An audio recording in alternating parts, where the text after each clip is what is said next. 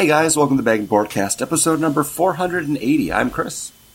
I'm John. And I'm Paul. And we're a weekly podcast that comes to you in three ways.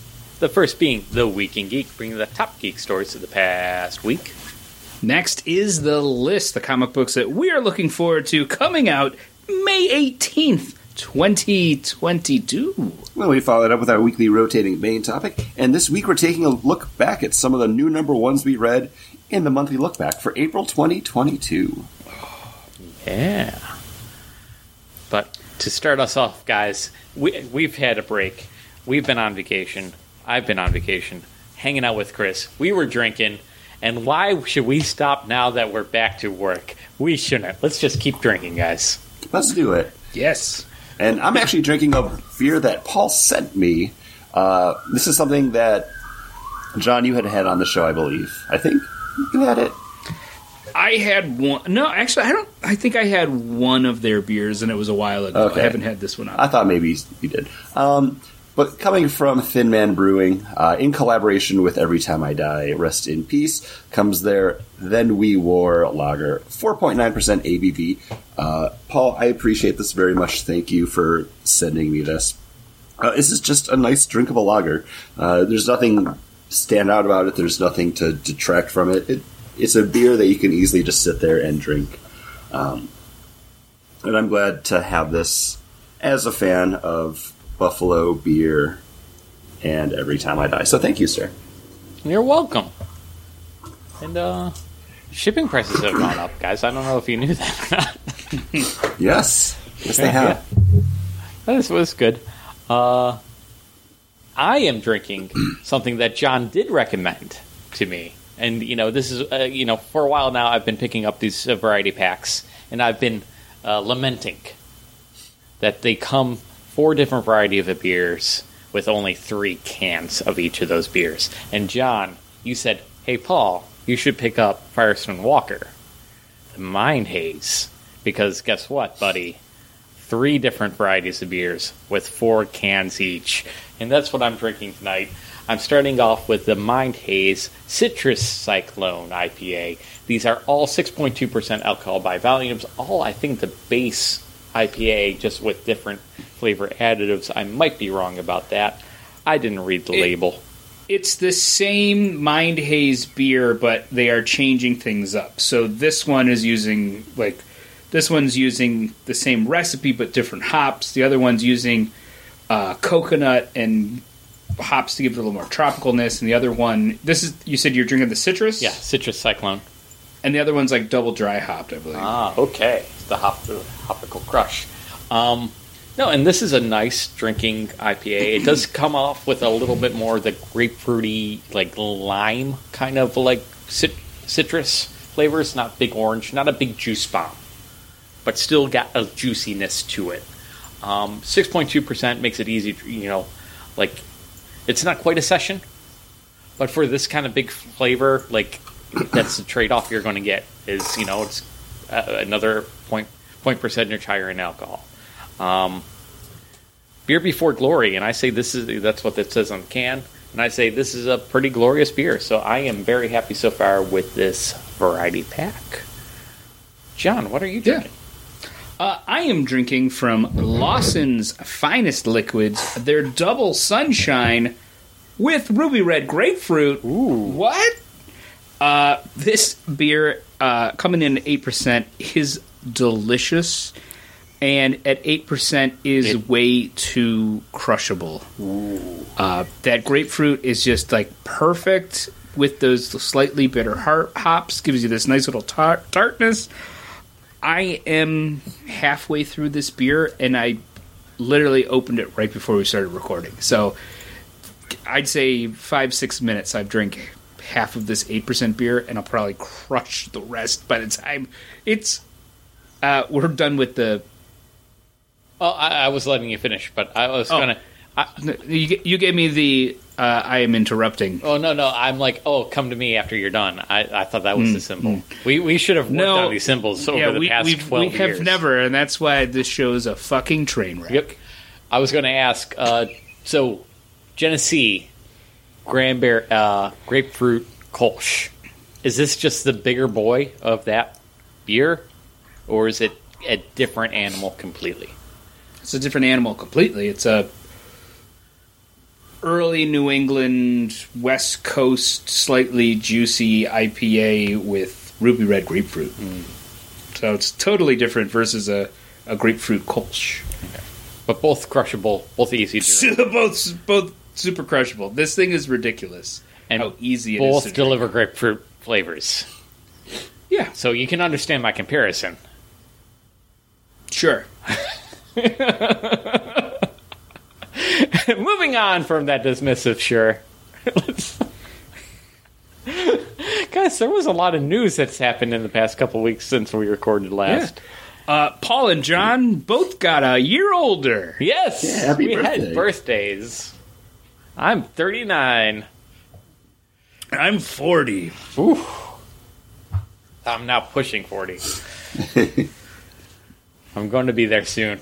I did not get another year older, but I got COVID, so that's really fun. So Hey, when you don't have a birthday, that's what you get.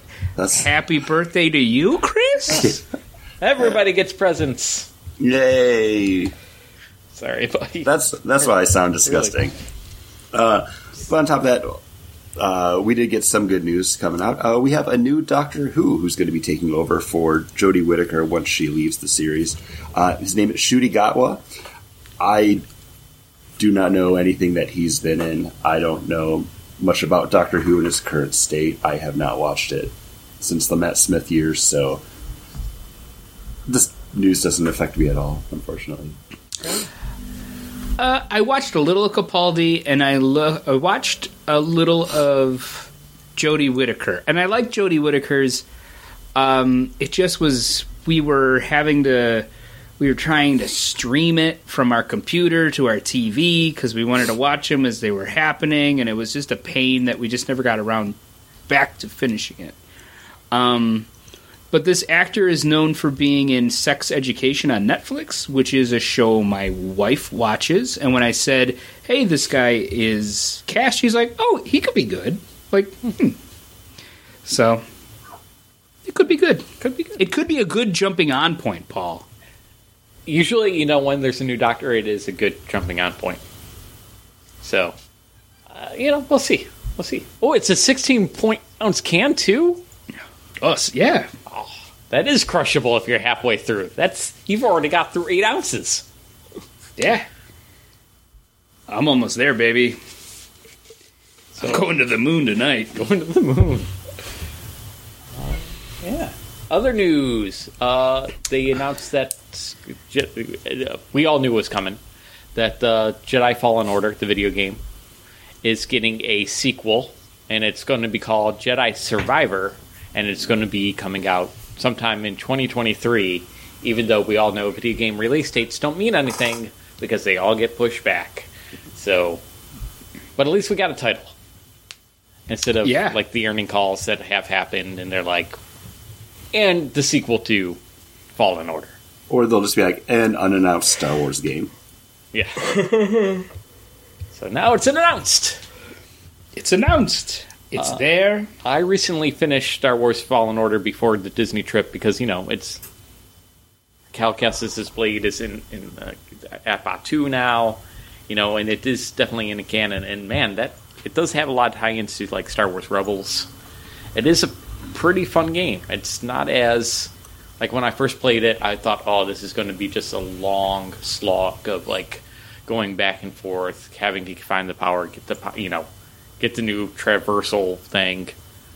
But once you get going in it, it finishes quickly. I don't think it's like more. There's not. It doesn't have any side missions really. Yeah. It's pretty much straight. You keep going, except now when you're replaying this level, the new things open up to you. Yeah. And if you want to go find all the secrets, get all his ponchos, get all the different color schemes for the ship, get all the different color schemes for BD, who's awesome, by the way. That BD droid, super cool. Shows up in Book of Boba Fett during the best episodes of Book of Boba Fett. I guess you could, and I'm actually playing the new New Game Plus in order to try to unlock and get all those different things now. So I'm excited for Jedi Survivor. A lot more than I thought I would have.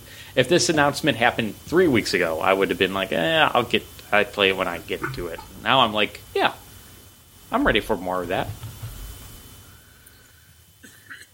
Yeah. Are you ready for more Avatar, Paul? I didn't watch Avatar until after I rode the Flight of Passage ride. And I watched it 3 years after that. I only watched Avatar because Avatar, Pandora, the World of Avatar, was coming to Disney's Animal Kingdom, but we just had the official trailer for it released. It looks good. The effects are cool. Can't tell you anything about the plot. It's more just Na'vi and people and weird alien creatures. But given how I did enjoy the first movie after having watched it, I'll probably go see this one. I'm not going to be like knocking down doors to go get to it. Like, it'll be what's my next day off after it comes out? Okay, I can go then. Like, I'm not going to be there day one or anything. What is the plot to Fern Gully 2? Was there a Fern Gully 2? Oh, there's always a Fern Gully 2. I don't think there was. Because, the first Avatar was just Fern Gully. Yeah, but it's okay. Fern Gully is a great movie, too. There's a fruit bat in it? Or is that Thumbelina? No, that was Fern Gully. Wasn't it Robin Williams, the voices of the there bat? is a Fern Gully, too. The Magical Rescue. Yeah, of course. There's always a Fern Gully, too. Krista is taking care of 3 baby animals and demonstrating greater control over nature. She and Pips begin a small contest over who can grow the more impressive plant, while Pips expresses a desire to see more of the outside world. Suddenly, Baddie Coda arrives in a paddock, warning that human poachers are right behind them. These poachers show up with their dogs and capture the 3 baby animals. Oh. Yeah. This is totally Avatar 2. So there's except with water. It's the way of the water. Because we all know that after Avatar Aang came Avatar Korra, who was what? Water. Waterbender. But just again, a blatant ripoff. Avatar is just trying to blatantly rip off Avatar yet again. I don't think so. I know. I'm just being... You're just trying to be difficult. And then a little bit of sad news, because this past week we lost not one, but 2 superstar artists from the comic book world, with Neil Adams passing away at 80 and George Perez passing away at 67. Yeah. And Neil Adams, who worked very hard for artists and writer rights. So, the fact that most artists and writers get paid a decent wage now is a lot due to him, and thank you, Neil Adams, for making it a business where people want to be in it. I have to say, it was nice to see the comic book creator community to get out there, pay tributes to both these people before they passed. Because Danny O'Neill, we got the issue, we got in the 80th, the 80th anniversary of Green Arrow. What was that anniversary issue? We did a lot of... No, because they had the 80th for Green Arrow and the rest of the main core DC heroes recently. So. And there was a tribute to the original creators, some of the creators in those. But that was after they had passed. At least with these 2 guys, there was some tributes in the books. I'm really happy that both Marvel and DC put away their differences and got a printing of JLA versus the Avengers again in order to raise some money for George Perez. And sad to see him go. Sad that we won't get any more work from them. George Perez, I think, is a big reason why I like Wonder Woman now, because of his work on really updating Wonder Woman. Is still the reason that Wonder Woman is the Wonder Woman that we have now. like everything before that is just kind of like just in the it's kind of been pushed aside, and it's like well, that George Perez Wonder Woman is kind of wonderful. So they're both, and Neil Adams giants, giants in it. Green Arrow.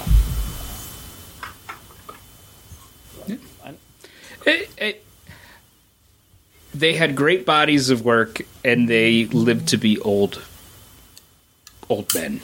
You know what else can you ask for? They didn't have 500 episodes of a podcast, but either do we. Neither do we. I was going to say neither do we.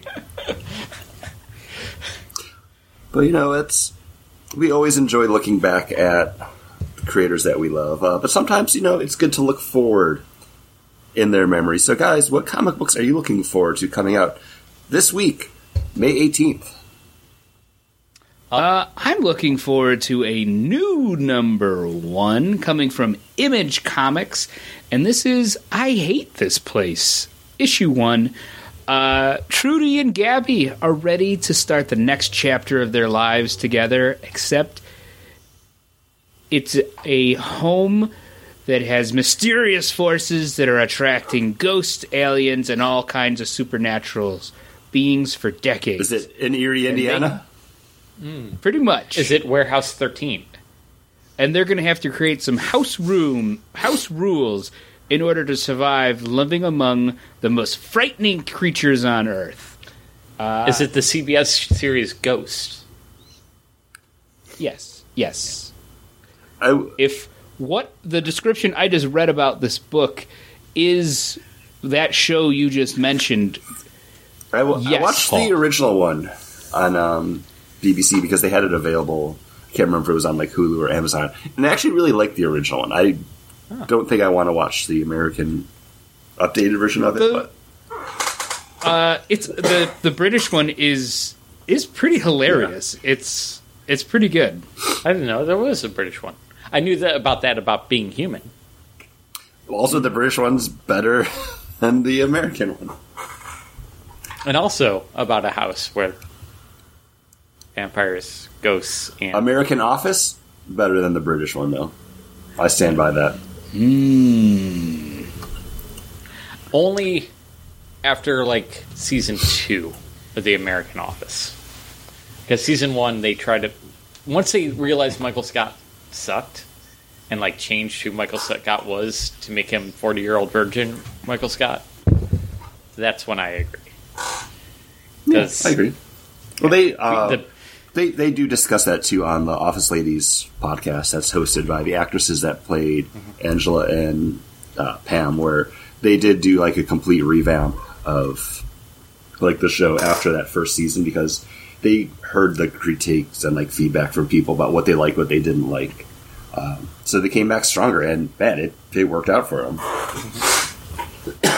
But, Paul, what book are you looking forward to? Well, we were talking about some of the world's finest comic book creators with George Perez and Neil Adams.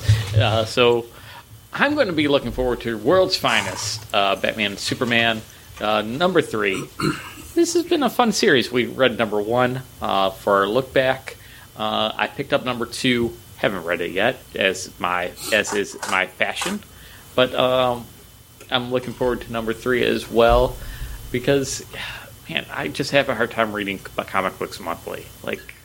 I like picking up #1s, getting a taste of them, but then I usually want to just read the rest of it in a trade. Mm-hmm. This one, I did pick up #2. I'll pick up #3, and hopefully I'll read just 2 and 3 back to back and just get up going. Because I do really enjoy Mark Waid as a comic book reader. I loved the first issue, and this is actually something that I do want to keep up and continue reading. But something about Amazon, half the books I try to buy off of Amazon now, it flags it and says, oh, hey, someone's accessed your account and they're making suspicious purchases. So we didn't charge you for it. But it's me trying to sign on. So, this past week, I tried to buy the books that we were all going to be talking about. I tried to just catch up on my books. And out of the 20 books that I tried to purchase, I think I was only able to get maybe like a dozen of them, and the rest it said like, "Oh, hey, suspicious activity! Like you weren't charged for this." One of them, it was a new issue of the Magic the Gathering series. I tried to buy literally like 10 times today, and every single time I tried to buy it, I was like, "Whoa, you might want to change your password. Someone's doing suspicious activity." It's like, it's me. I'm just trying to buy a comic book. It's me. And I changed You haven't bought enough Magic cards on Amazon.com from Jeff Bezos to be able to unlock the purchasing power to buy that comic book. I did all the stuff. I changed my password. I set up like the two-factor authentication, and it's still happening. So it's just annoying. And I tried buying a different book after that, and it purchased it fine. So I don't know what it is. Just more headaches after the the Comixology Amazon merger. That just makes it a pain in the dick to buy comics. I hate it. Sorry. I went to a comic book shop this Wednesday and bought one of my books for May, and I bought Paul's book for the Look Back. I'm sorry. I wish it was better. We'll get to it. I'm actually drinking a beer from one of the breweries that we went to when Paul came down here. This is from Sideward Brewing, and this is their Wildberry, and this is our Berliner Weiss with raspberry, blueberry, and strawberry. Paul, did you try this one when we were sitting at the pool? Because I brought a can to the resort. Yeah. That was really good. Yeah, it's a delightful, like, fruit punch color. It's not an overly sweet berry. Yeah, it's a delightful brown color, Paul. Okay, sure. It is brown? Okay. I thought it was just me. Yeah, that's what color fruit punch is. I'm never sure. Yeah, fruit punch is brown, bud. It's an actual berry taste. Remind me to tell you the story about the victory that I got over Kate. You got it, bud. Okay, thank you. It's an actual, like, real berry flavor. It's not, like, super sweet. It's a delicious hot day beer, or, sitting around talking about comic books with your friends beer. I did pick this 4-pack up for Yanni, so there is one more sitting in the fridge for her if it's able to survive the night. So, I just got back from Star Wars Galaxy's Edge, bought 2, built my own lightsaber, so of course I'm now watching a bunch of YouTube videos about the different colors in canon and what they mean. And we talked about Star Wars Jedi Fallen Order, and that's where a lot of the canon colors are right now. The only instances of some of the lightsaber colors, one of which being cyan. And I'm like, oh, cyan, that's equal parts blue and green. And Kate's like, no, I don't think that is. I think it's a yellow. And I'm like, no, cyan. That's blue. Cyan. It's blue. It's equal parts blue and green. And Kate's like, no, it's like one of the 3 colors in the print cartridge. Magenta being one of them, cyan, and then what's the other one? And she looks it up. And I was right. It's equal parts blue and green. And I was so happy with myself. I did a little march around the whole house saying, I know colors. I'm the king of colors. Fuck that bitch. No, don't say that's a little harsh. But I was very happy about that. Much like for the woman that gives you the most, anybody who's listened to this podcast knows that we give you shit about you not being able to see colors. But that woman is like evil with you. I don't think evil. I just think that she tells you you're wearing a color that you're not wearing as you go out. Oh, does she? Yes. Maybe she is being evil about it, and I just don't realize. She's being evil about it, bud. But Paul, what beer are you drinking? Also from Firestone Walker. This is from their Mine Haze. This is the Hopical Crush IPA. Again, 6.2% alcohol by volume. I don't know if I don't see anything. I didn't read these cans, and maybe I should have. This is okay. I think I like the next one a little bit more. Like, this one's supposed to have a little hint of pineapple. It does. It's a hint. It's good. If you remember, Paul, that's the one that I was the least thrilled with. It still is good. Yeah. I think all 3 of the beers are good. But the next one, the Tiki one, is my favorite out of that box, and I think it's the best out of it. Out of them. This Hopical Crush It's got a little bit of the orangey juice to it, a little bit of the pineapple, but not a lot. It's you got to go hunting for the flavors. But it's still a solid beer. Yeah, but I like the limey grapefruitiness of the citrus Cyclone a little bit more than this Tropical Crush. Because, again, both of them aren't huge juice bombs, though. These aren't. So that far. style of beer, Mind Haze 2, it's a hazy beer, but it's not like a juice bomb beer. Yeah.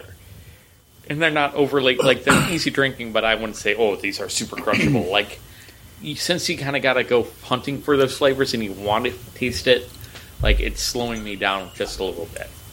They're all better versions of Mind Haze, though. Okay. I believe you. And I've had better versions of this Pilsner. I'm having a Pilsner from Myers Creek Brewing Company, and this is called Float On By. I said, you know what? I'm going to go Pilsner. I'm going to cleanse my palate after this beautiful grapefruit beer for the next IPA that I have, so I'm not just like IPA hoppy to another one. And this is the bad side of Pilsners. It's just a beer. It's just mediocre. I would probably rather have a Miller Lite or a Labatt Blue than this beer. It's just blah. It's thin. It doesn't have any crispness. Doesn't have any breadiness to it. It's just underwhelming. Would you rather have a Genesee grapefruit Kolsch? Oh yeah, I would take a Jenny Kolsch for this, but I wouldn't in the flavor profile that I was going for. I was going something to clean my palate, not be like, hey, here's some more grapefruit. But maybe that would have been a better step. Right. Probably. But, is that going to take us into a dramatic reading? I still have to do my book. I jumped into the beer just because I wanted to talk while I was still able to talk because my voice has been cutting out. But I'm looking forward to a book coming back. And in celebration of its 20th anniversary, Fables is coming back with a new 12-issue limited series from DC Comics, being written by original creative teams, Mark Buckingham, art by Steve Leola. 12 issues going back to Fables, picking up right where issue number 150 left off. So I'm really looking forward to this. Fables consistently one of my favorite comic book series of all time. I'm hoping it's still able to retain that magic and just the characters and the story, everything that brought me to it all those years ago, because it's been so long since we've been able to read a new Fables outside of the Batman and Big B book, which wasn't Fables. Yeah. So I'm hopeful on this one. I feel like maybe I'm just being really cynical, because I remember we were recording the podcast and Fables got picked up to become a television show, and then Once Upon a Time came out, and then we all realized that Fables got picked up to become a television show so that ABC could sit on it and not let it compete with Once Upon a Time. And also Grimm was coming out at the exact same time, which those two series felt a lot like Fables. I actually really liked Grimm. Okay. Yeah, Grimm was good. Grimm was a different take on that stuff. Once Upon a Time, I think, is definitely the worst Fable-ish.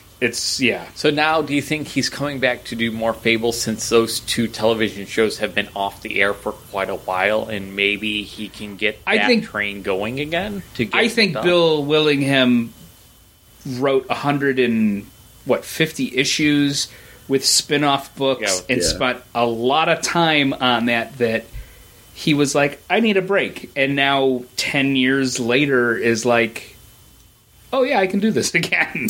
I got more stories to I think tell. actually longer, because I think Fables actually ended in like I can research this one moment, please. Yeah, no worries. So you take the time. I'm going to say, hey, I'm surprised that I'm the most cynical one on this episode, guys. Hey, big turn for me. I know Cyan is equal parts blue and green. I know a color. That hardly happens. And also, I'm cynical. Okay. About I was off. It was 2015 when it ended. Okay. But it was during the time almost. Yeah. Almost. Yeah. I will say, when I tell my son got really into, for a short time, the story of the Three Pigs. Yeah. We'd have to tell it to him every single night. So I would always expand on that. So it wasn't just the Big Bad Wolf; it was Bigby, the Big Bad Wolf, whose, if I remember correctly, his mother was the North Wind. Father. Okay, that was one of those. Yeah. And I'd give him all these extra stupid details. It's and he'd just be 2022. It could be the mother if he wants to. And he'd just be like, "All right, get to the story where he huffs and puffs." Like, "Shut up, Dad." More pigs running and scurrying into houses. He knows what he likes. Knows what he likes. Just like our listeners enjoy. I don't know if they enjoy. We enjoy doing. Do we? Dramatic readings. And now, a dramatic reading from Radio Spaceman number 1, page 2, panel 3. General? Yes. Countess Rostokovich? Really? And that was a dramatic reading from Radio Spaceman number 1, page 2, panel 3. This feels like a BPRD book, like a Mike Mignola thing. Oh, it is. Is it okay? Just off that one panel with those 3-word balloons. Yep. I hope I pronounced her name correctly. I don't know. I was going to offer this book up as because Chris didn't really have a book. So I'm like, this one's a fun one. Oh, man. I got this. I'm sorry that you guys didn't like my book. Well, it's okay, because that's going to head us into our main topic, which, like we said up at the front of the show, is our monthly look back for April 2022. So we each picked a book that we're bringing to the table to read. Mine was very pricey, so I didn't formally submit it, but I'll still be talking about it at the end. So, John or Paul, decide amongst yourselves who actually wants to start us off. Paul, why don't we talk about your book? Yep. Let's talk about The Rocketeer, The Great Race. This is, darn it, written by Stephen Mooney, art by Len O'Grady, and this feels like you jump right into a classic Rocketeer story. This is Cliff Secord. He's trying to go out and be the Rocketeer. You know, he hears about Nazis hanging out near his hometown. He's going to stop them. But it's wearing on him, man. And it's wearing on his relationship with Betty, right? Yeah. Yep. And he feels like he needs to stop. And wouldn't you know it, a great opportunity comes along. There's this crazy multimillionaire, Elon Musk. I mean, what's this guy's name? I don't even remember. It doesn't matter.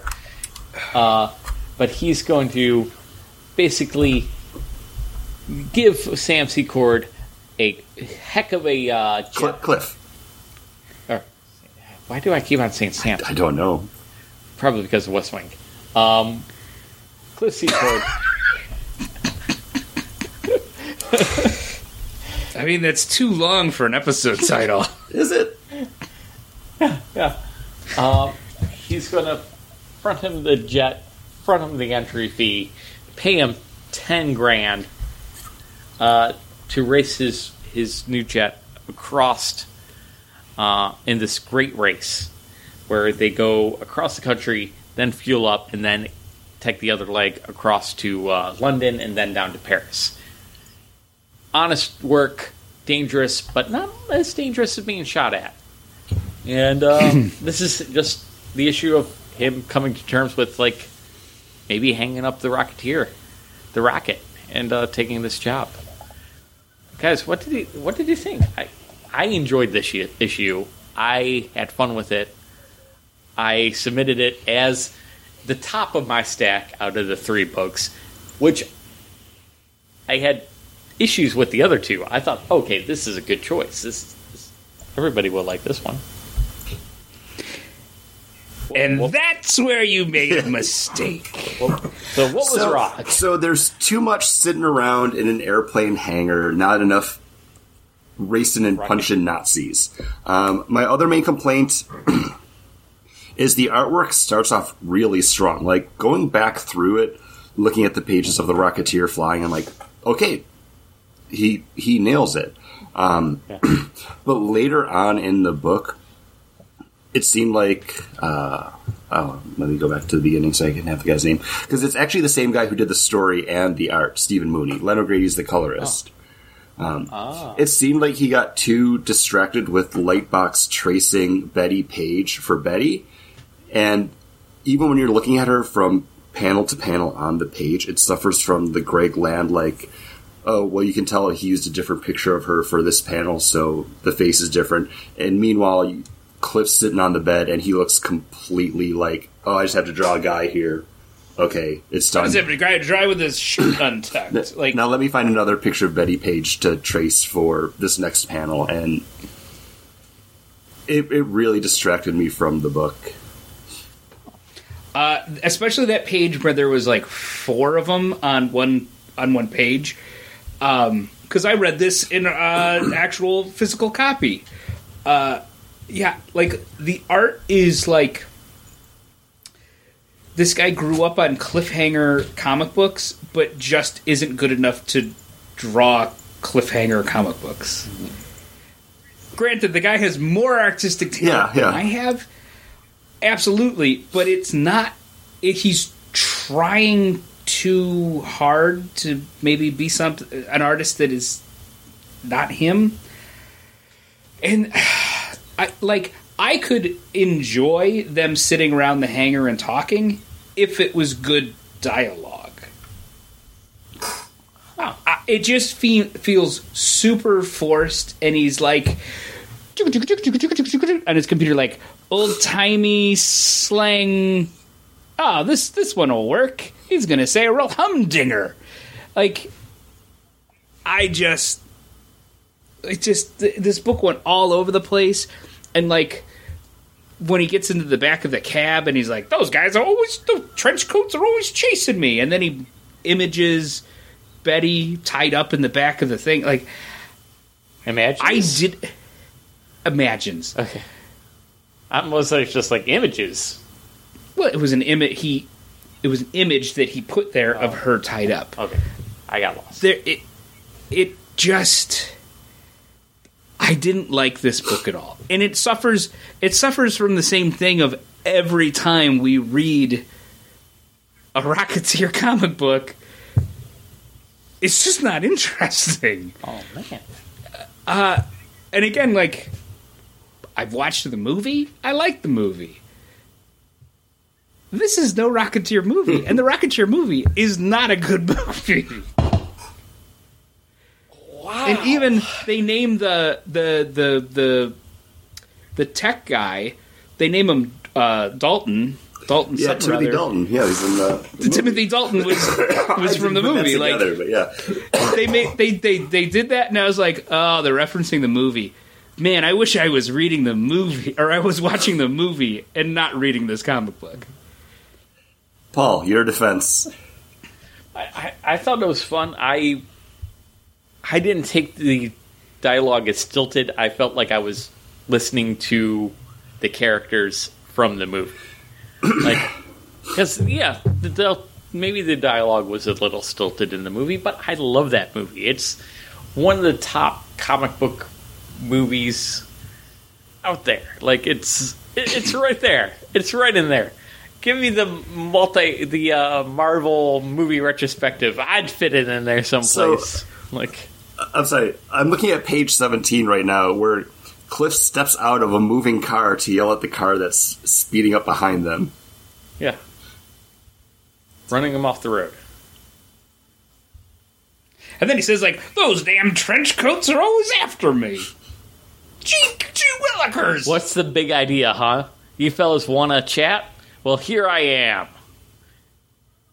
If I had a penny for every lowlife Low rent, trench coat wearing goon I've had to sidestep. So what were the other two books that were on your possible list? X-Men, House of X, 92. X-Men 1992, House of X, or 92. That sounds confusing. It wasn't. It's the X-Men cartoon series lineup.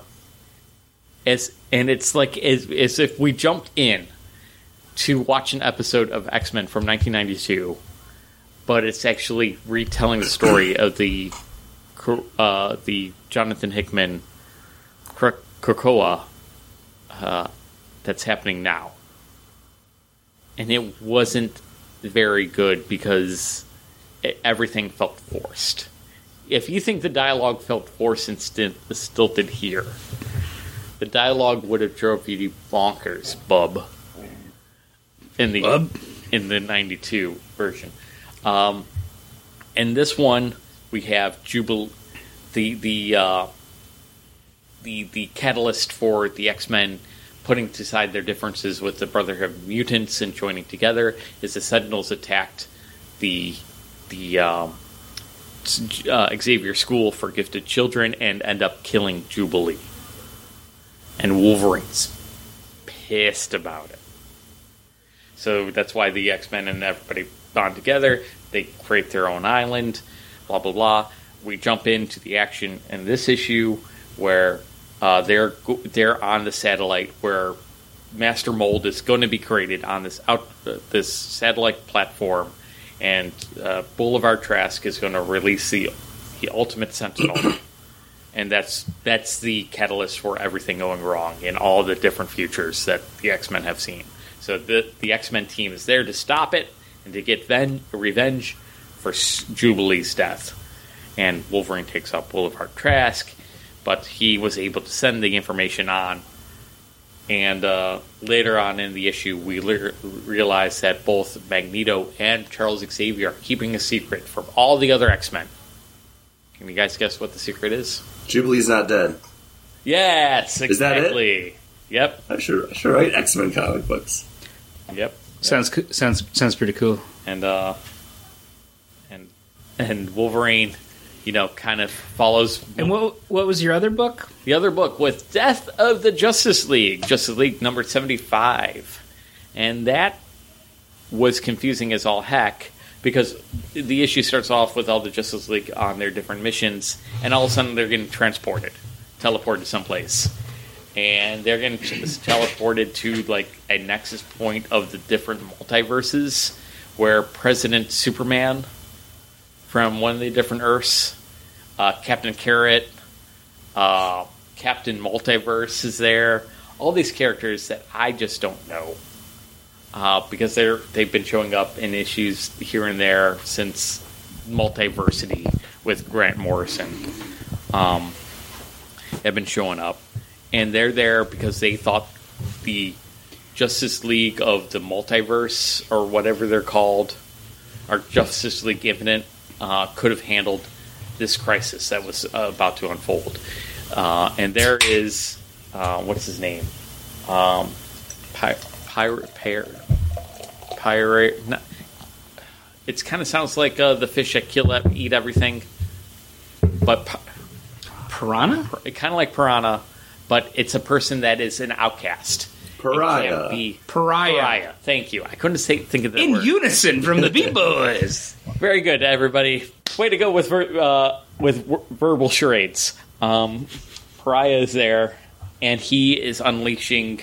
He's going to unleash his machine. It's the only thing that he thinks can save the multiverse. But the Justice League Infinite believe that it's going to destroy their world, destroy their worlds, and destroy the multiverse. And so Pariah unleashes the shadows to fight the Justice League and also this Justice League Infinite. And during this battle, the Justice League start to bite it. Was it an Sounds interesting cool. story, at least? No, because I felt like I needed to know so much more. Like, I felt like And I'm known for jumping into part 3 of 5. And yet here, I felt like this was part 8 of 16. Like, I felt like so... So, Paul, you're only halfway through it. That's where it gets good. Yeah. And the thing is... But at one point, did they go like, hey, I'm done being the Rocketeer. I'm going to be your man. Oh, are you? Yeah. Hey, this guy, he wants you to be his pilot. Oh, yeah? I'll go meet with him. Hey, I got a dame. I'm not going to do that. Later on, Dame Peeve comes up. Hey, you going to do this race? Nah, no, I got a girl. I'm just staring at this picture. For no reason. Just staring at the picture. She walks in, she's like, we're going to Paris. Okay, I'll be a pilot. Like, did that happen? Because I had to fucking suffer through that. I gave you... Hey, before I made my choice, I gave you my three books and my reasoning for why. Well, this is the point now. This is we picked do? the book. Yep. We picked the book, and we're gonna rip them to shreds. All right. Well. If they need it. All right. If they need it, and apparently they needed it. No, I think it just there wasn't enough to latch onto. There was no character moments. It was just. I made the signal to say I have to get up and get my next beer. I forgot I brought them over here.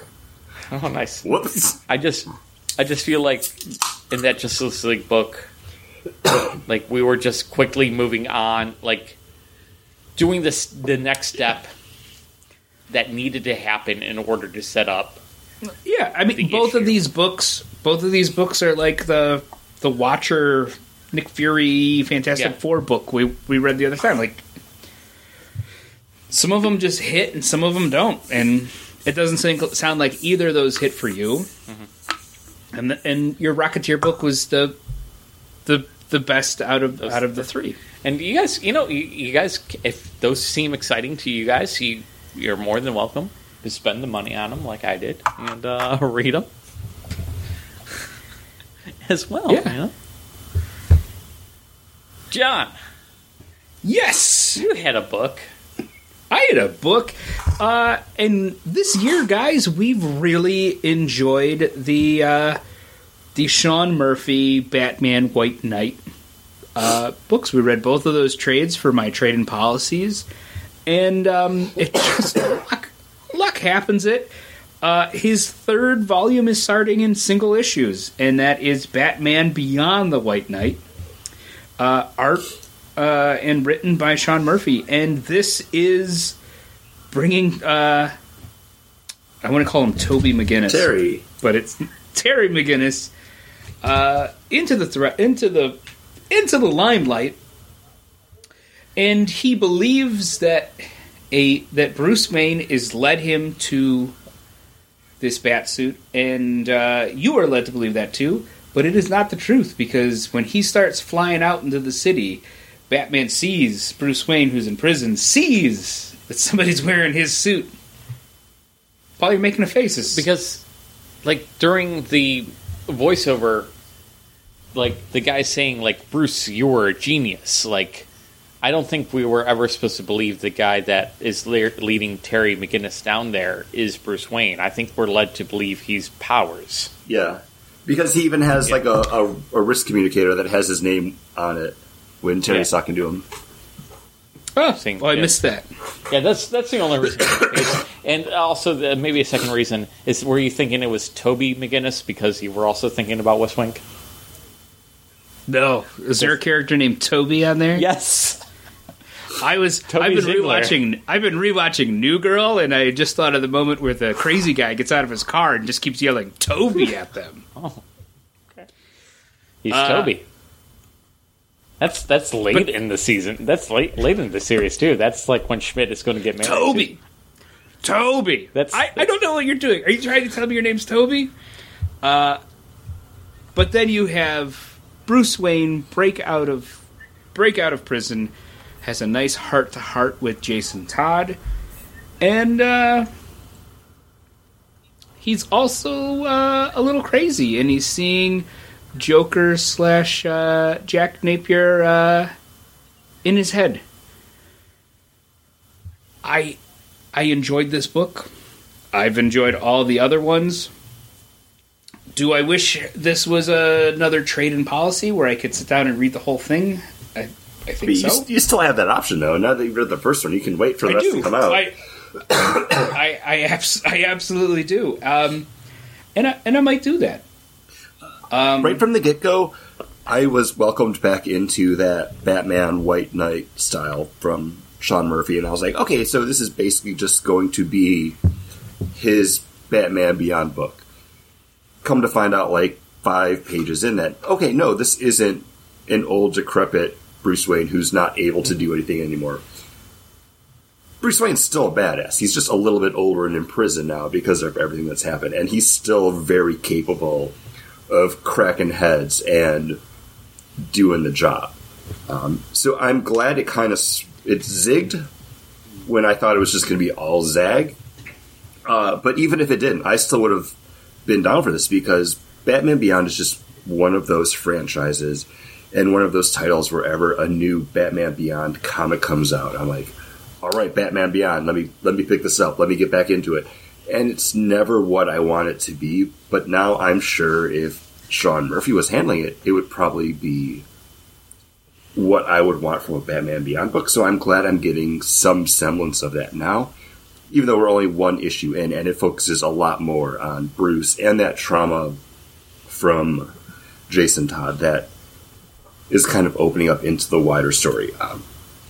And again, even with this, Harley's still continuing to be one of the best characters from this, because now she's raising her 2 kids, and, you know, home life's not great, and they're just making it harder for her. I really enjoyed this one. Yeah, this is some... I think I wasn't sure how much time was passed until we got to Harley, where you now see her kids are pre-teen? Yeah, maybe 13, maybe 14. 13. Yeah, so... Yeah, or definitely early teen. But I don't know if I'm still not sure what to think about the Joker showing up at the end. Like, so there were a bunch of these different points in this book that I'm like, I don't know how much time has passed. Now I'm halfway through. Okay, now I've caught up. So then when I'm at the very end, like, am I supposed to... John, I didn't even think that this was just a voice in Batman in Bruce Wayne's head. Like, I just assumed it was Jack Napier, or the Joker. But I think they're hinting at there's something more to tell, because you have the teenage daughter, you know, finding out that Harley Quinn killed the Joker, but now we're seeing the Joker might still be alive. So I think they're leading to basically be like, no, she didn't kill him? I think he's in his head. Okay. And I've also seen some teasers of the next issue where it's in his head. Did you see any teasers for the upcoming Red Hood Beyond the White Knight series? Because I like that little, find out more coming, because that's another book then. I'm like, yeah, I would read that one. I would check that out. Right. I do have to say, this White Knight series is the best of the alternative Batman timeline things that we have gotten. Much better than Jurassic League. I haven't read any of that. I just see it. I'm like, no, really? It could be good. Maybe it's better. I don't know. Yeah, I agree. These are the best. And I think because, and I don't want to say this against anyone else or whatever's come before this, but like, there is a love of all previous Batman stories that Sean Murphy is touching on. Like, he seems like someone, like, this is my favorite Batmobile, and he's driving Batman 89, but also, like, there's an animated Batman feel to it. The fact that he's going to do the Batman Beyond, like, it feels like he really loves those animated series. They were part of his life, and the fact that he could tell these stories and touch upon those, it feels like he's got much more than just respect. He's got love for Batman in these worlds, and he likes to really showcase those. How did he feel about making Jason Todd the first Robin? I was okay with it. It didn't bother me either. I could see people getting upset by it, but again, like you're saying, like this is an alternate take. Like he's able to kind of pick and choose the story that he wants to tell. I can see people getting really upset by that, but I think it does work for this story with Jason feeling estranged from the Bat family because of that. He's like, oh, I thought I was special. Turns out I was just the first. And then having that heart-to-heart with, Bruce and Jason, where he's like, okay, yeah, I'll give you a 10-minute head start before I hit the alarm. Like, I like that. It was like a very slight change, but it did resonate in the story. Like, if they had just had it be a thing and didn't touch on anything else, it'd be like, why change also it? But yeah, that Robin's legacy with all the Robin book, and then there was a Robin before Dick Grayson that nobody knows about. we don't talk about that. yeah, I don't know what book you're talking about. But even still, like, that is supposed to be in continuity, right? yeah, I don't know, man. That's not I don't talk about that book. It wasn't a I don't future know state, about but that yeah. book. I'm just saying, like, I wonder if Sean Phillips is the oldest kid and not the middle child. Who? Sean Murphy? Yeah. The writer. Yeah, Sean Murphy. Yeah. You said Sean Phillips. Oh, Sean. Oh, jeez.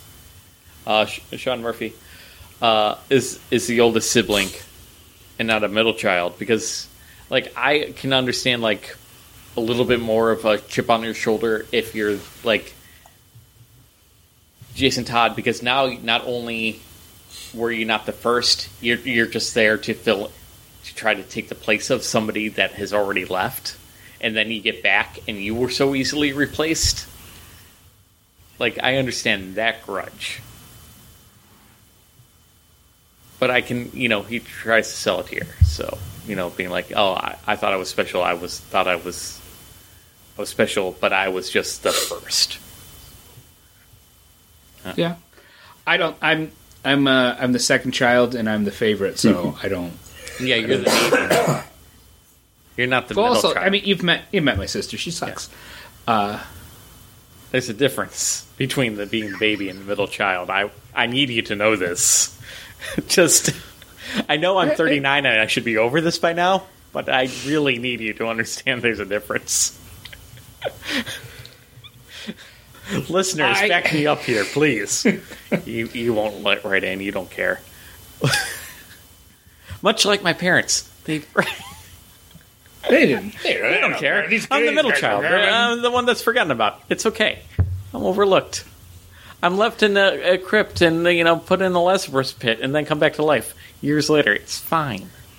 Yeah, but compared to your brothers, you're the one that doesn't suck. So I'm just left on my own, and I'm out there doing my own thing, and it's fine. And maybe I kill somebody here or there, but he's going to look the other way.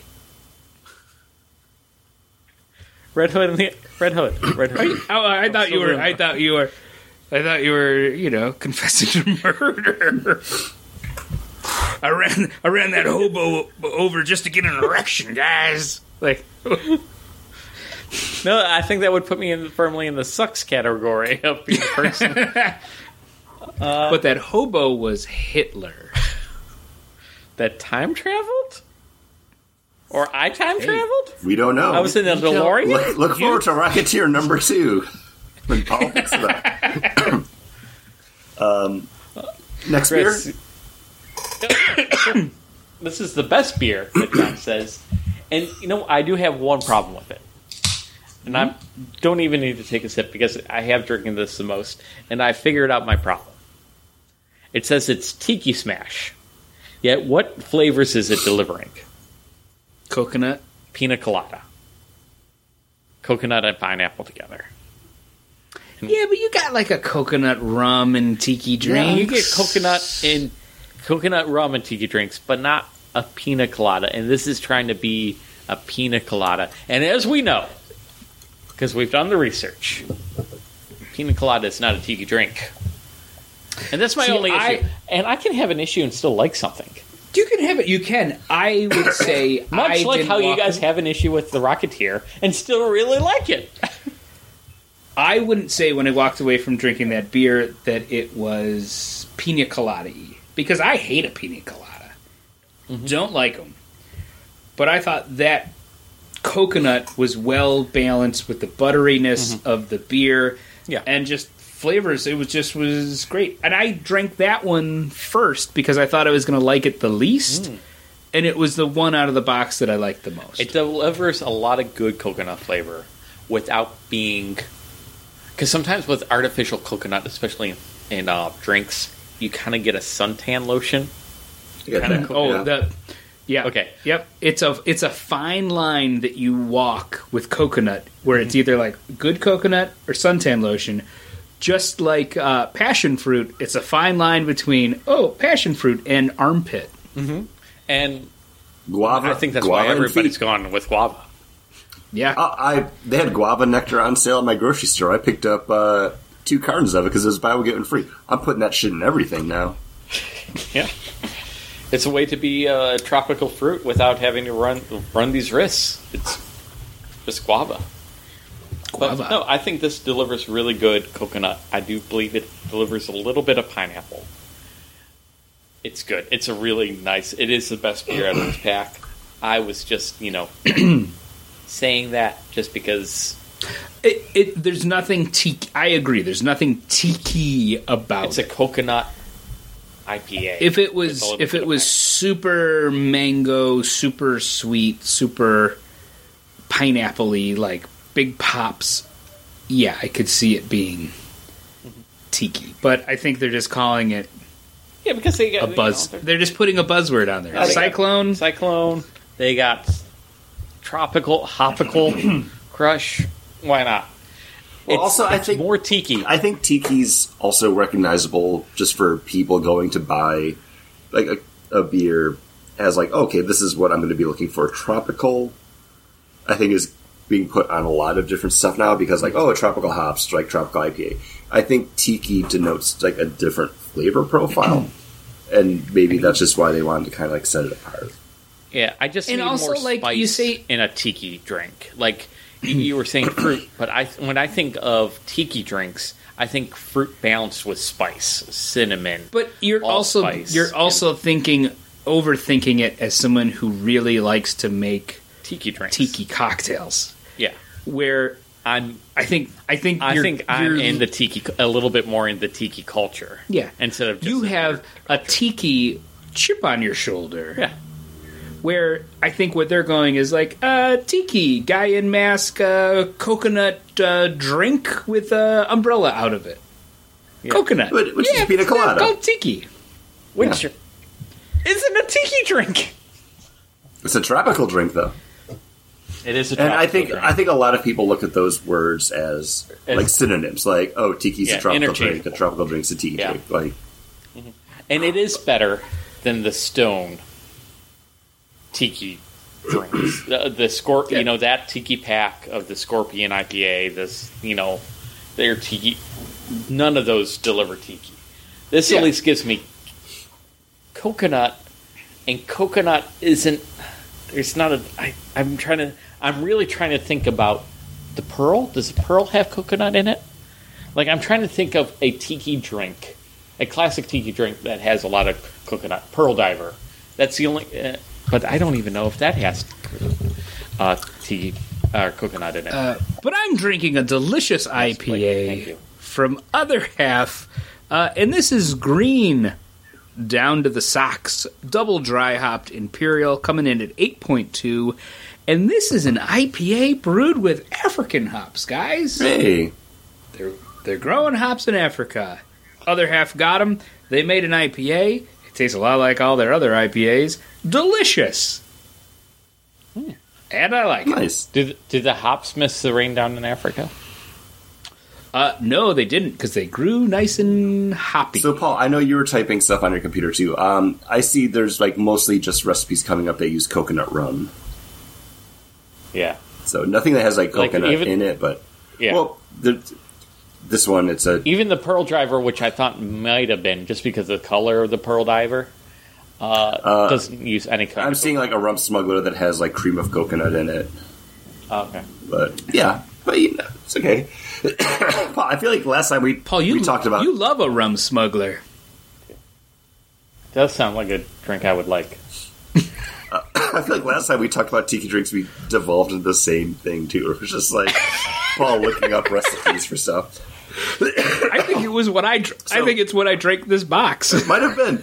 So, John, what's separating the African-grown hops from something that, you would get here or, like, a New Zealand hop? Like, is it just, like, a different, like, strain, different, like, family that... I believe... I don't know. It's hops that were grown there. I didn't look up what hops they were called. I know that hops are become a giant business. New Zealand and Australian hops, like it's huge over there, and they're crossbreeding and creating new hops. Even some of the beers that we've had, they don't have names. They'll be like, grown with experimental hop C27. Yeah, exactly. Yeah. So a lot of those hops, they're around people. They try them, they do something with them, and then if they start getting popular, then they become like named. That's actually the exact same thing that they do with hot peppers now, where they don't actually have names, but they're like crossbreeding different hot peppers, trying to make them hotter and spicier, and eventually it'll get a name. Yeah. So I imagine they're probably... everybody everywhere is trying to cultivate this because hops are huge. Every brewery needs these hops. Every brewery wants to be the first to use a new hop. So I imagine growers in Africa, it's the right climate, it's the right this or that, and they're growing hops. I would do some research and I can get back to you. I won't remember next that question. So... I could reach out to some other half people and find out what it means. You're free from homework because I won't remember. No, I just imagine there's probably some areas in Africa that are probably perfect for growing hops. California and that area are great areas for it. I think it's just a certain type of climate you really need to do that. So New Zealand, Australia, California, and maybe now Africa. Nice.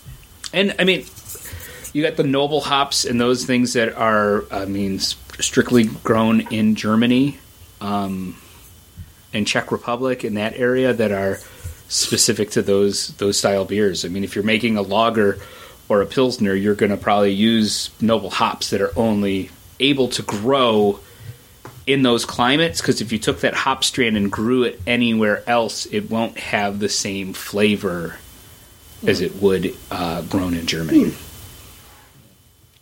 So I learned that out on a Skype call with the master brewer from Victory.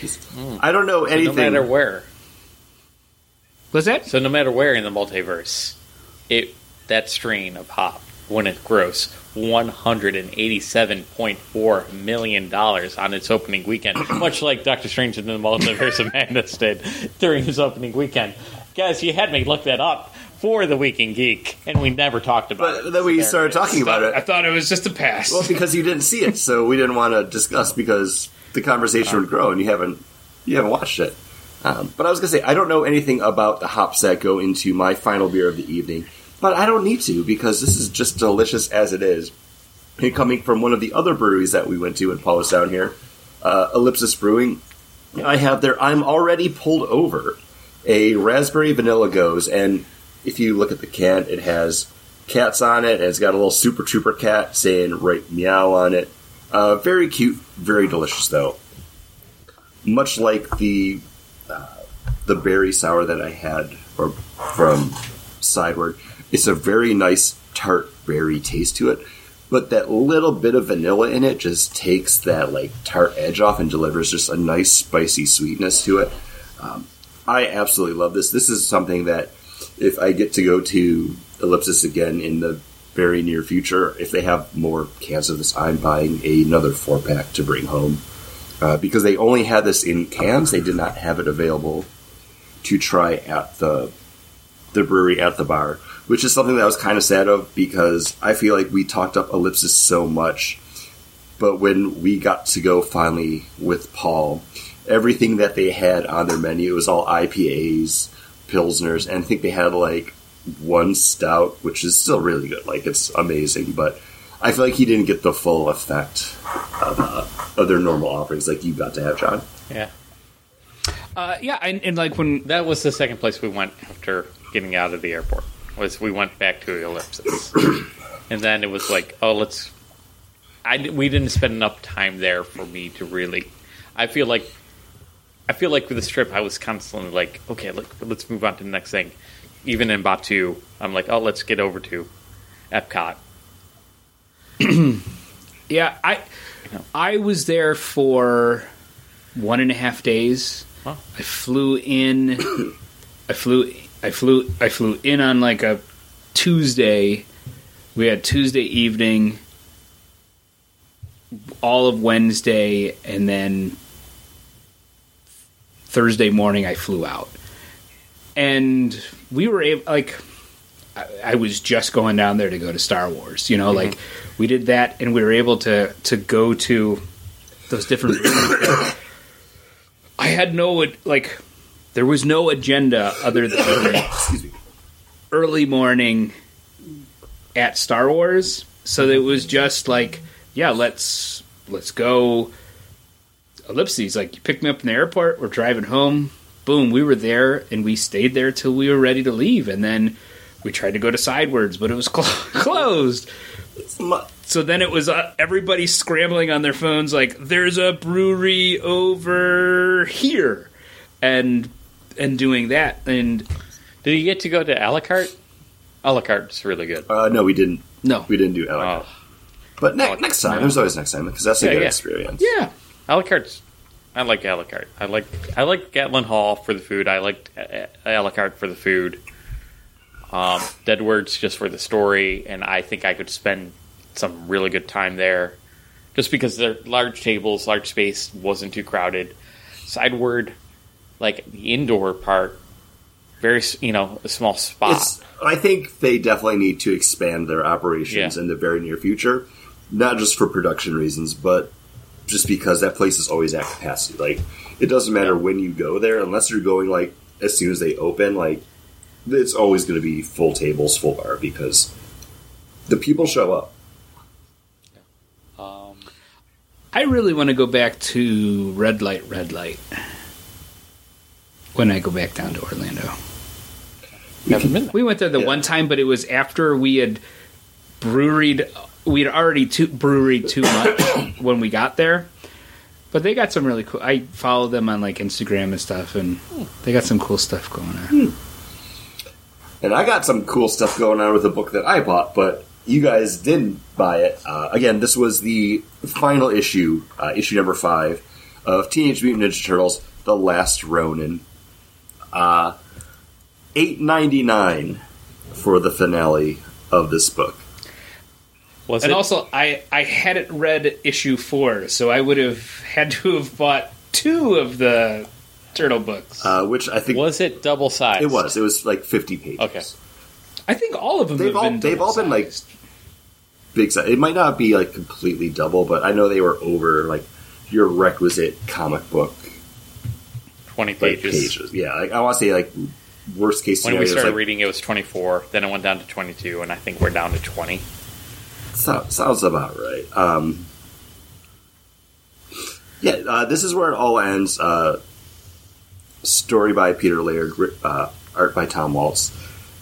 Guys, I'm not even gonna go over everything that happens in this book because we've kind of talked about it before. We talked about the previous issues. You guys did read the first handful of them.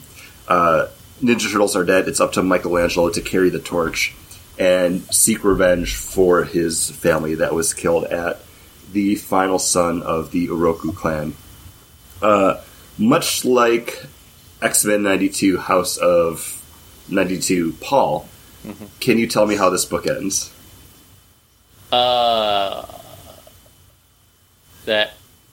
he goes in for the kill, but April's daughter stops him Oh, no. and says, "You can't do this, Mike, because this isn't what your brothers wanted." No, you are wrong. Okay. 100%. She died. No, she actually survives.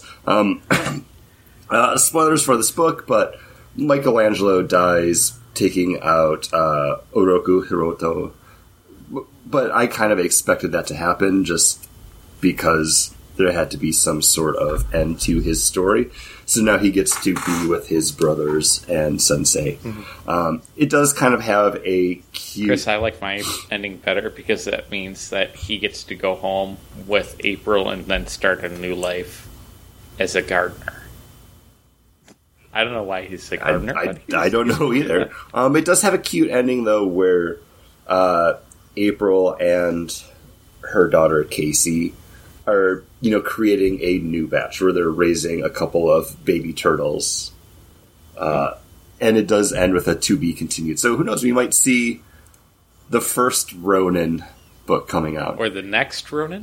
Something like that. So, but to continue on the story. But ultimately, I really enjoyed this story. And there was an advertisement at the end for the IDW collected editions of all of their ongoing Turtle series. And I was thinking, maybe I would start checking those out if they were on sale, because I liked this book a lot more than I ever thought I would like any Teenage Mutant Ninja Turtle comic book. As someone that grew up loving Teenage Mutant Ninja Turtles in any and all forms, it was just part of my childhood, and it became ingrained in my DNA, much like a mutagen ooze. It's just part of who I am now. But the comics have always been kind of like the blind spot to that, because the comics were so different from everything that I knew just from growing up with it. But this just works well enough on its own as a standalone, because you don't have to know what happens in the comic books beforehand. You don't have to know what's going on in the comic books now. It's just, hey, you know who the Turtles are? Okay, let's go. I really enjoyed it. And yeah, the books were all at a higher price point. I think the cheapest one was still probably like $5.99 or $6.99 when the issue number 1 came out. But I have no problem having invested that money in the series, because I was eagerly awaiting each subsequent issue. I was amped up to pick up the finale to see what happened in it. Enough that if they come out with a sequel series to it, I'm going to check that out as well, because it nailed it for me. Would you wait for the trade for the price? I think if they... because it seems like you have a hiccup, but maybe you only have the hiccup because you didn't want us to spend $9 on it.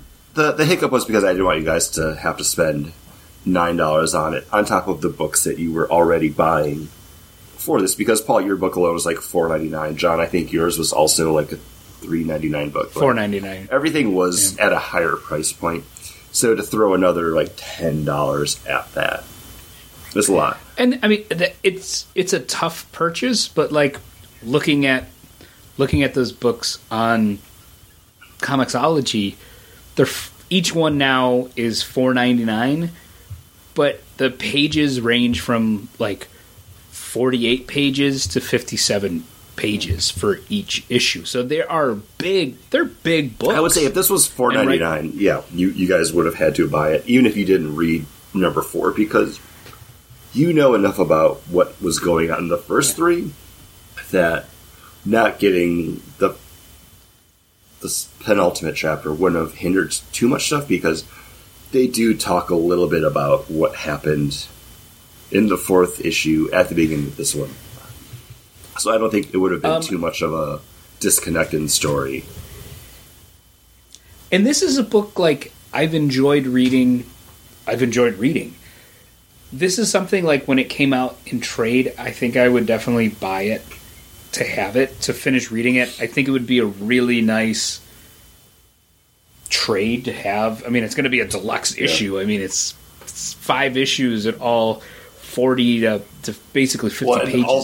All those issues each had like 10 different covers too, so they're going to have all that bonus content in the back. So it's something I'm actually kind of looking forward to buying, and I think I'm going to be shifting especially considering how we're doing the trade and policy stuff now, or how we're doing our look back stuff, that I kind of liked going back to a comic book shop. I liked taking my son and buying comic books with him, and I bought him a Spider-Man book. I bought him Bone. Like, we're almost done with that first trade of Bone, and he loves it.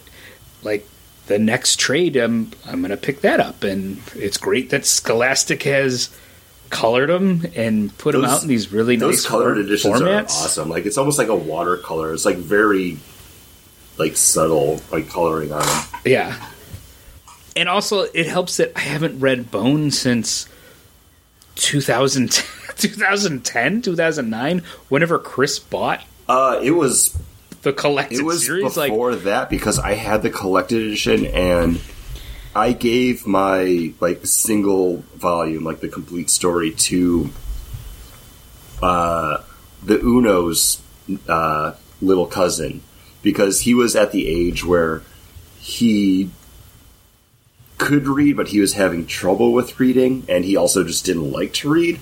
So it was one of those like, okay, give him Bone, because like it's just an awesome, fun story. So that was probably around 2004, 2005. So yeah, because it's almost fresh. Because I didn't remember which one was Phone Bone, which one was Phony Bone, and which one was Smiley Bone. Like, I was like, oh, that's Smiley Bone, bud. And then I keep reading, and I'm like, oh, that's Smiley Bone. Oh, that's Phony Bone. No, that's Phone Bone. Like, it was like I was totally lost. But he loves it. A 3-year-old, he loves it. But Bone's fantastic. We didn't talk about it, but Netflix had picked up the rights to do an animated version of Bone, and that just got shut down like within the last 2 weeks. Because again, we have all the other animated series. Because Netflix goes through some hard times. We didn't talk about this for the Week in Geek. We didn't talk about it as something to maybe talk about. But yeah, Netflix is having a really rough go of things right now, which I'm not losing any tears over it. But there was a time where it seemed like Netflix was too big to fail because they were just a juggernaut, and now they're just making every wrong decision that a company can make. Well, they did try to do Friendster. What was it? Not Friendster. What was it called? Flickster? The Flickster. Flickster. Well, they tried to separate the two for people who still wanted to get discs. And they didn't realize there's a thing called Redbox out there. Yeah. Yeah. The other thing is I think I read an article or listened to something where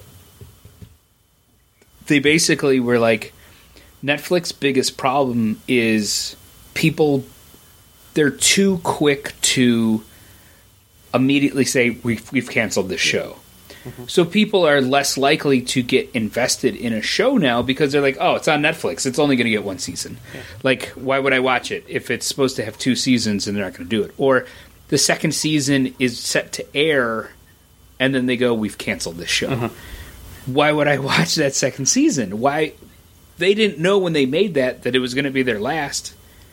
So they almost canceled themselves by by how their thing is. Like, not enough people watch. We're not going to do it again. Like, Netflix for a while there, and I think this is when they were really picking up steam and membership, is when they became the last resort for television series that there was a huge following of.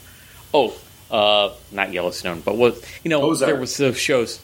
Ozark was an original, but things that had a network or cable. What was the Lucifer? Lucifer, and there was that show that was shows that we don't watch. Yeah, there was other shows that we don't watch that were like, oh, guess what? The final series coming to Netflix. The Clone Wars, Star Wars Clone Wars. That had its final season on Netflix. So I think that's when they were ramping up because they had hey guys, you love this show? Guess what? One more season over here. And now it's like, you guys love the show? Just like you said, John, we canceled it. like that's the difference. I think that's the difference that we've had over the past 5 years, where 5 years ago, Netflix was the place that all these shows were going to. We're being saved. We're being saved. Now it's like, hey, we're starting the show. If you get 3 seasons, you're lucky. Yeah. Even look at like how many. What we got 3 seasons of Sabrina. Mm-hmm. You know, Yeah, like, and it's the third. But it also seems like third seasons, it's hit or miss, but the episodes that hit, it's enough to make you be like, okay, I'll keep watching it. But yeah, they've. I think one of their things is they were too worried about like people said they like this out of this series, so make it this now. And it's like, well, yeah, but people like the series as a whole. If we just do that one thing, people are going to get sick of it. No, do that. You know, like Yeah. It was creating by committee. Yeah, and just like, but also just going off reading data one way instead of looking at like the whole picture. Learning, and I think a lot, learning the long lessons. Hey, this hero wore a hat, like Indiana Jones, so everybody has to wear a hat. Make everybody wear hats, like Indiana Jones. Yeah. It's like the Kevin Smith story when he was writing the Spider-Man or the Superman thing, and the guy's just like, giant spider. Can there be a spider? Which my dad still references when we go see a movie and something stupid like that happens. He goes, "Can we have a spider? Can we have a spider?" Mr. Sunday Movies turned me on to the giant blue laser shooting into the sky, and now as soon as I see that, I'm like, "Yep, that's the thing." But I think they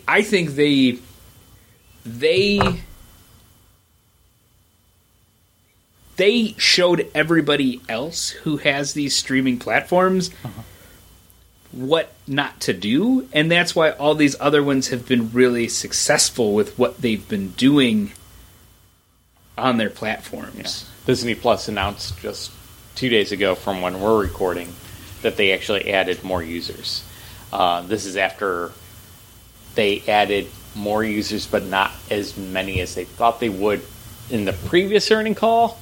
So it's like now they're kind of balancing out, and people are kind of excited. But that's okay because they came out the gate like at terrible time for the world, but a great perfect time for the perfect time for like someone starting up a streaming service because everyone was stuck at home and like, hey, what are you going to do when you're stuck at home? Like, see what's available on Disney Plus or Netflix, like. And as it becomes more and more like clear going on, like my Disney Plus subscription's paid for itself just with the amount of content that we watch on it. Like there's enough stuff there, new and old, that I can keep going back to it. Netflix, like I'm going back to some of the stuff that I like to watch and like that comfort viewing. But the only new thing coming out that I'm looking forward to is Stranger Things, and that's not coming out for a while. And once that's over, like, okay, well, is there a reason to keep going back to it? Probably not. Aquanauts. I don't even know what that is. It's a kid show. It's like the only thing. Bobcat Goldthwait directs that, right? No. No, that's Aquabats. And that's music videos for the Aquabats. I did see a story, too, that Norm Macdonald recorded a secret stand-up special that'll be coming out on Netflix at the end of the month, though. So that's something I'll watch, but... Yeah, Disney... Netflix was willing to take chances on things, but wasn't willing to continue on with them. Give them a thing. I think if they didn't... If they never said we're canceling the series, people would just stay on and be like, oh, we're going to get Cowboy Bebop season 2. Yeah, they haven't announced another season yet. Don't cancel it, just don't announce another season. Yeah. Yeah. Just shut up. Shut up about it. But I think the other problem with Netflix is so many other people are like, we got to get our movie on Netflix. And now everybody's like, well, we own Peacock, so we'll just put all our movies on Peacock now. Like, the new remake of The Stephen King thing. Firestar. Is it Firestarter? Yeah, Firestarter. Yep. Is going to be on Peacock. And I was like, it actually looks pretty good. And it's got Zac Efron in it. Like, it's like, oh, that'd be good. I don't know if I'd see it in the theater. Oh, it's going to be on Peacock? Oh, I'll just watch it on Peacock. Not Netflix, but related to that. The trailer for the Weird Al movie came out. That's going to be available on Roku. Yeah. Okay, I guess I'm going to download the Roku Daniel app. Radcliffe as Yeah, but get the Roku app. Like, that's fine. Daniel Radcliffe as Weird Al. Great casting. Because it's the same thing. Okay, like Roku, I have to download the app. If I'm going to have to watch ads, whatever, that's fine. Because I did the same thing for the Tubi app, because that was the only place I could watch Train to Busan. And yeah, it was annoying getting the ads, but it was worth me downloading that app and putting up with an ad every 15 minutes to watch that kick-ass zombie movie. Like, it's fine. It's phenomenal. Like, and now Netflix is... Did you watch the sequel? I haven't seen the sequel yet. I watched the prequel anime series, which was actually pretty good too, but... I didn't watch that. Train to Busan's so good, though. So good. I still think of that movie just sometimes, like, walking around and I'm like, zombie movie on a train. Good call. Good call. So good. And the characters. I like those characters. I hated the business guy. Oh, the business guy was such a jerk. The worst. Anyways, guys, we read some comic books this month, so you didn't. Maybe you did too. Let us know what you read and what we missed out on. Email us over at bangedboardcast@gmail.com. Make sure you rate and review us over on your streaming platform of choice for this. And you know what? While you're doing that, let us know your streaming platform of choice for movies or TV shows, because that's still a hot button topic after all this time of streaming channels being a thing. Let us know what we're missing on those. Oh, I hit stop. Oh, it's not stopping. Paul, it's not stopping.